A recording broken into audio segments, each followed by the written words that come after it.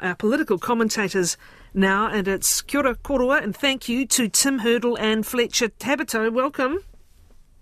Good morning, kia ora. Good morning. Let's introduce you. Fletcher Tabuteau is a former New Zealand First MP from 2014 to 2020, former Deputy Leader of the party, former Parliamentary Under-Secretary to the then Minister of Foreign Affairs, Winston, and the then Minister for Regional Development, Shane Jones. He now works for public affairs firm Capital Government Relations.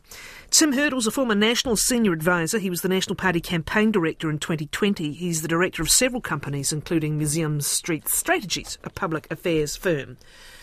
Right. Where are we at and why? What are the gnarly bits, those last, what was it yesterday, 1, 2 or 3 things still to be resolved? Your take, Fletcher, on where we're at? Yeah, I think what we're seeing here is some of the bigger issues that kind of differentiate the three parties. I think we can all agree that tax is going to be one of the big ones. Tax cuts in and of themselves from both national and ACT, and then how do you actually fund those going forward? There's a lot of contention in there. You've got the ETS scheme and our net carbon zero.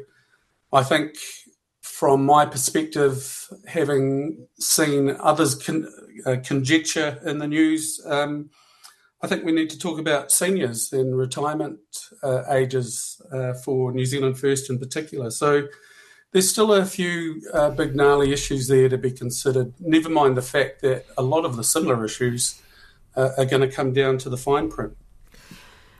Tim, that question of tax, and we touched on this last week, if National's going to get these tax cuts and it's banking on getting these tax cuts delivered, potentially with a delay, however, or some other modification, it needs to show in the books how they're funded. And if it cannot get foreign buyers over the line, and if there's an issue now about raiding the ETS funds, the ETS scheme for funds for tax cuts as well, is that resolvable? And if so, how? Well, one of the things that we haven't heard about yet is, of course, in the government formation process, the Public Service Commissioner and the Treasury can provide advice and costing. So if they are looking at some of these projects that we were arguing about before the election, they can actually get them costed and start arguing on the basis of a set of government numbers. I guess they are resolvable and that someone has to make a concession. And I guess that goes to the wider coalition negotiation about all parties having to be happy to conclude a deal and everybody trying to get maximum advantage. This is the nature of negotiations. Shall we get straight to that point now of leverage and how long this is taking and at what point someone has to yield and who? Because you've got the narrative of the last week, a lot of the public commentary anyway, being about Christopher Luxon making a bit of a hash of this, talking up his game far too much before he became leader, and then also giving the APEC deadline, putting it out there in glowing lights for someone to shoot down. Does National need to find a way, Tim, to turn the focus back onto the two smaller parties, and if so, how? Yeah, I think this is the challenge for National is to focus on it being a coalition government. In the key government, it tended to be a very dominant sort of party, almost a minority government with support parties. So they have to think about how they adapt their negotiating styles or approaches so that it's more like the 96-99 government. There won't be many around that remember that. And also, we've also got the situation now where we've talked about M&A, but probably in a lot of ways this is more about relationship counselling. You're talking about people that have been going around saying not very nice things about people having to get into a cohabitation agreement and turn up to a meeting every week, and that's called cabinet. And that's quite a different thing to what we've seen for the past 3 years.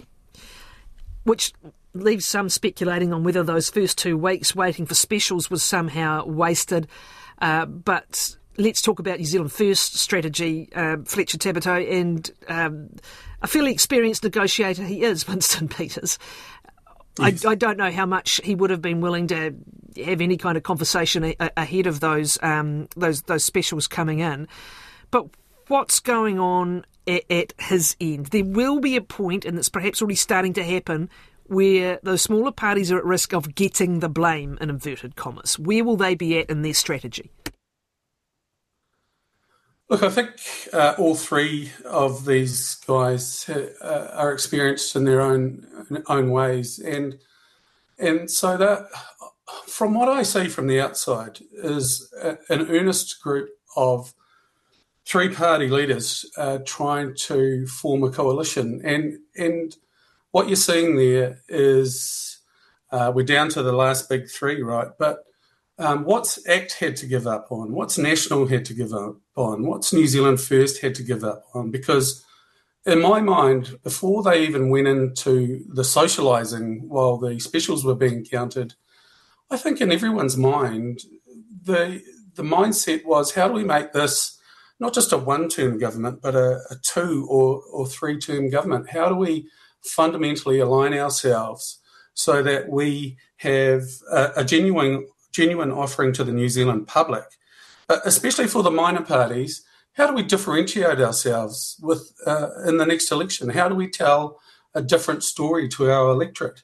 And that's going to take a lot of compromise between the three parts. What I saw in my previous experience was two parts of the triangle coming together, and the third not so much. Now we're trying to build three parts of the triangle, and they're all trying to be connected in a solid way between each other independently and as a whole. That's incredibly challenging, even on some of the similar policy issues. So I genuinely think maybe Luxon should not have mentioned APEC, but I don't think anyone's playing anyone else. That's not my sense of it from what I've seen from the outside. Smaller parties are always wary when they go into government. It's often the end of them, right? So I understand what you're saying. They're wanting a survival strategy here, the two smaller parties. What will that look like? And maybe we should talk about, are we anticipating a National Act agreement, a National New Zealand First agreement that each cites? But is that the structure that you are anticipating, so that each party has got, reasonably detailed agendas they can hold to? My sense is that they're trying to form a kind of one big unit. They're trying to come together. That's my sense of it. Actually, what the composition of government will look like post these negotiations is going to be an interesting one. There's so many variations on, confidence and supply. David Seymour spoke about confidence only and then full coalition. So in my mind, right now, they're trying to form a coalition, and they're trying to, get those wins in terms of platforms that they can all agree on. Perhaps that's Three Waters, that's crime and gangs and youth offending. It looks like it might be the RMA, but there's a lot to move forward on. So what does the difference look like in 3 years' time while we're trying to clearly work together in a constructive and meaningful way? But Tim Hurdle, what are the no-goes on that? And one of them many speculate on is still in the mix here, is ACT's call for a referendum on the treaty principles. As we said, there's already a disconnect with New Zealand First, which doesn't believe such things exist, basically, and wants to review their position in legislation. Do you believe that is a real hold-out area, posing real problems for Christopher Luxon, who sees nothing but loss if this becomes a stirred-up issue and a source of much exercising over 3 years? Is that likely a really gnarly one? Yeah, it is, because it's an issue that they didn't really want to argue about in the campaign, and suddenly they'd be dragged into a debate that they don't want to have. And this is going to be the interesting thing with this government. You're going to need 3 green lights for anything to proceed. On an issue like that, you're probably going to get 2 red lights. It's going to get stopped. And I think this is the interesting point right now, is that the minor parties are very much at their maximum point of leverage.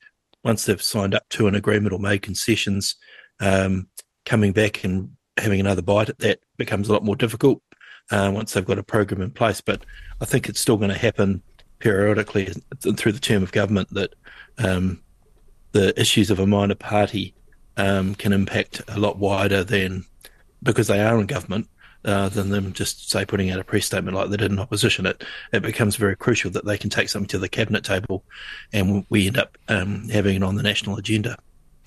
Do you believe the structure is on track, as Fletcher was mentioning earlier, for a full coalition agreement? Members sitting around a cabinet table and holding those positions and trying to function as one cabinet. Do you believe that's on track? I watched an interview with David Seymour this morning, which sort of seemed to indicate that was what they were working towards. I think that seems to be the good faith that all parties seem to be working towards. These things take time. It does mean it's more complicated. I don't have any great insight as to the likelihood of that happening, but I haven't seen any moves so far that would suggest that they're moving back towards a minority government with some sort of support or arrangements. They do seem to be generally trying to come together with a common platform.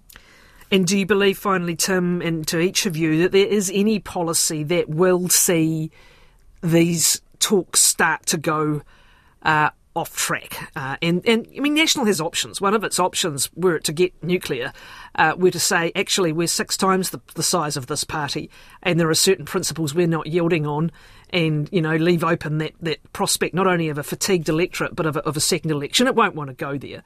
But do you believe there are any policies left that that could have it having to draw a line like that, Tim?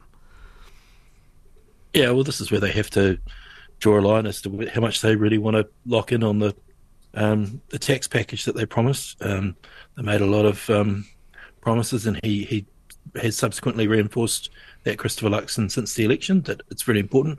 So this is the issue that he has to decide. What is he prepared to pay to get that? And this is the nature of any negotiation. If they know that you really want something, that's the maximum point of leverage to try and make someone pay for it. Fletcher, your view on that. Can you see anything where it really could get to that point where National starts pulling on the only leverage it has left, which is to say we're not moving any further? It's not the tone that we're getting in the last few days, is it? Including from Winston Peters actually saying more of substance when he's being asked by the media. There's no tone of sabre rattling as yet, is there, Fletcher? No, there definitely hasn't been, and I think that's why it's given me confidence watching, you know, all 3 of these gentlemen on the news and hearing them speak. It does give you a sense of confidence. You asked about some of the big sticking areas, and I think, you know, when you think of ACT's policy on taking public sector money back to 2017, was it, and some big percentage cuts, I think that isn't ACT's sole policy on cutting back the spend. And so I think both National and New Zealand First agree that there's some budgeting to be done around government expenditure, but austerity governments haven't traditionally worked around the world. And so where do you effectively spend some dollars? Is it in infrastructure? Is it in refining and improving our education system? So I think some of these big issues that maybe didn't take the limelight during the campaign may be some big issues now where finding that point of egress, or how do we move forward together, is where they're probably stuck. In the last I think that's a very good point. Go ahead, Tim. Go ahead. I think it's a very good point that Fletcher makes. And traditionally, if you look at coalition or, you know, government negotiations and the formation of negotiations in the past, quite often they've just spent more money to make some problems go away.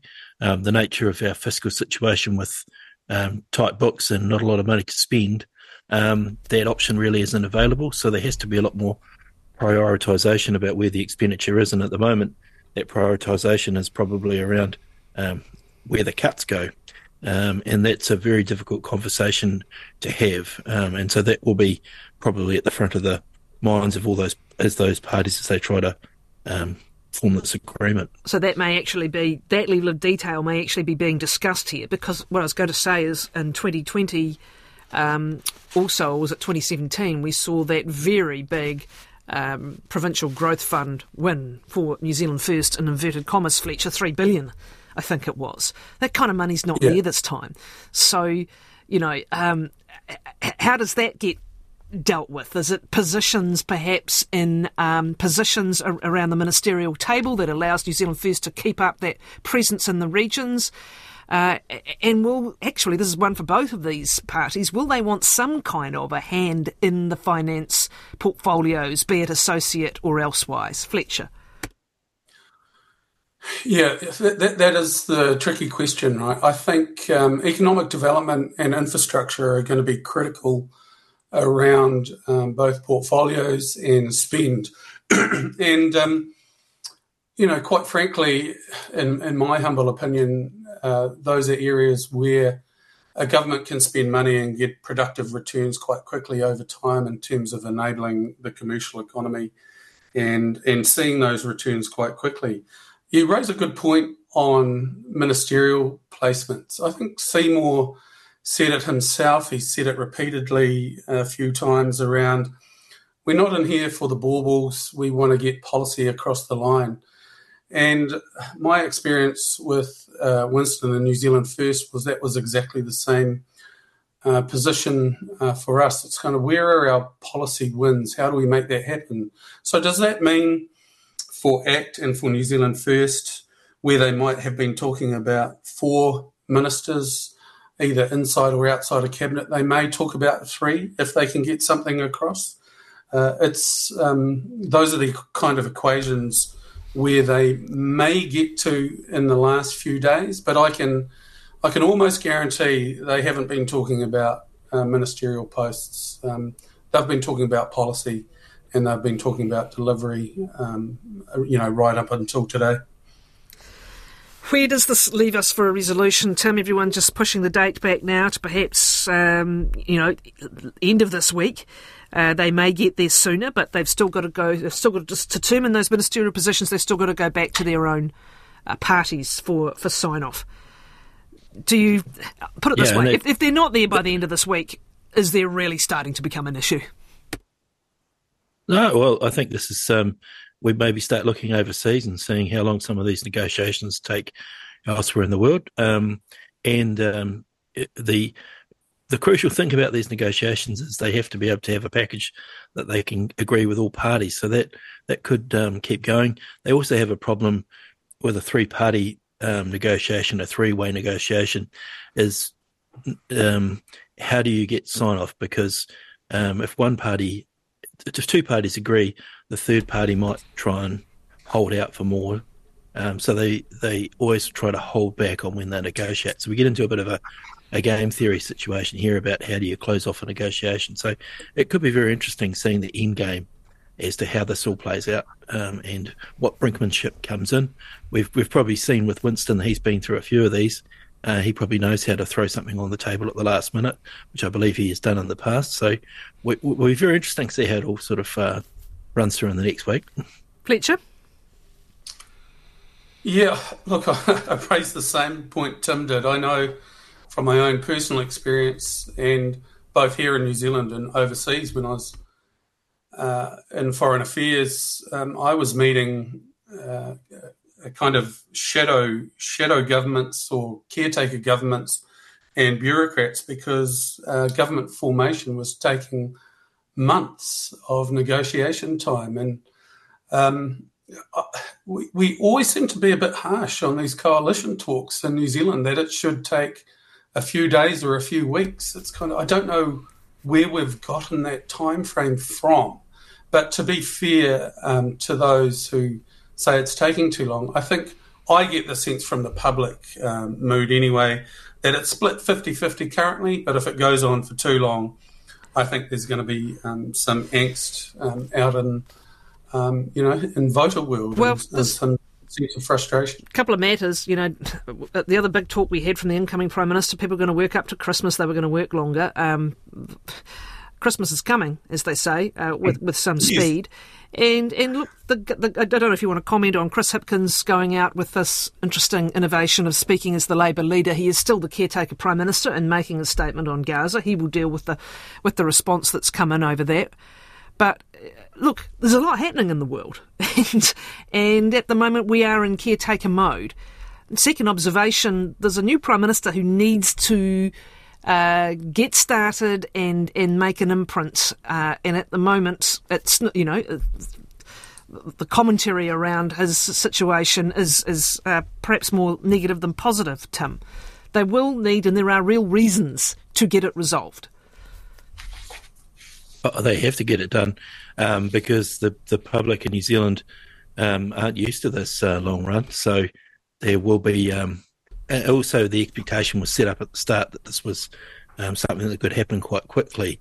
And so that's sort of the problem of what we were told versus what's been delivered. So that always makes it more difficult for a politician to explain when they have to answer as to why it's taken so long. I think they will be able to resolve these things. They just have to decide how much they're prepared to concede and on what issues. And at some stage, they'll have to bite the bullet, and that'll be the end of it. We'll leave it there. Ngā mihi nui, thanks both of you. Tim Hurdle there and Fletcher Tabuteau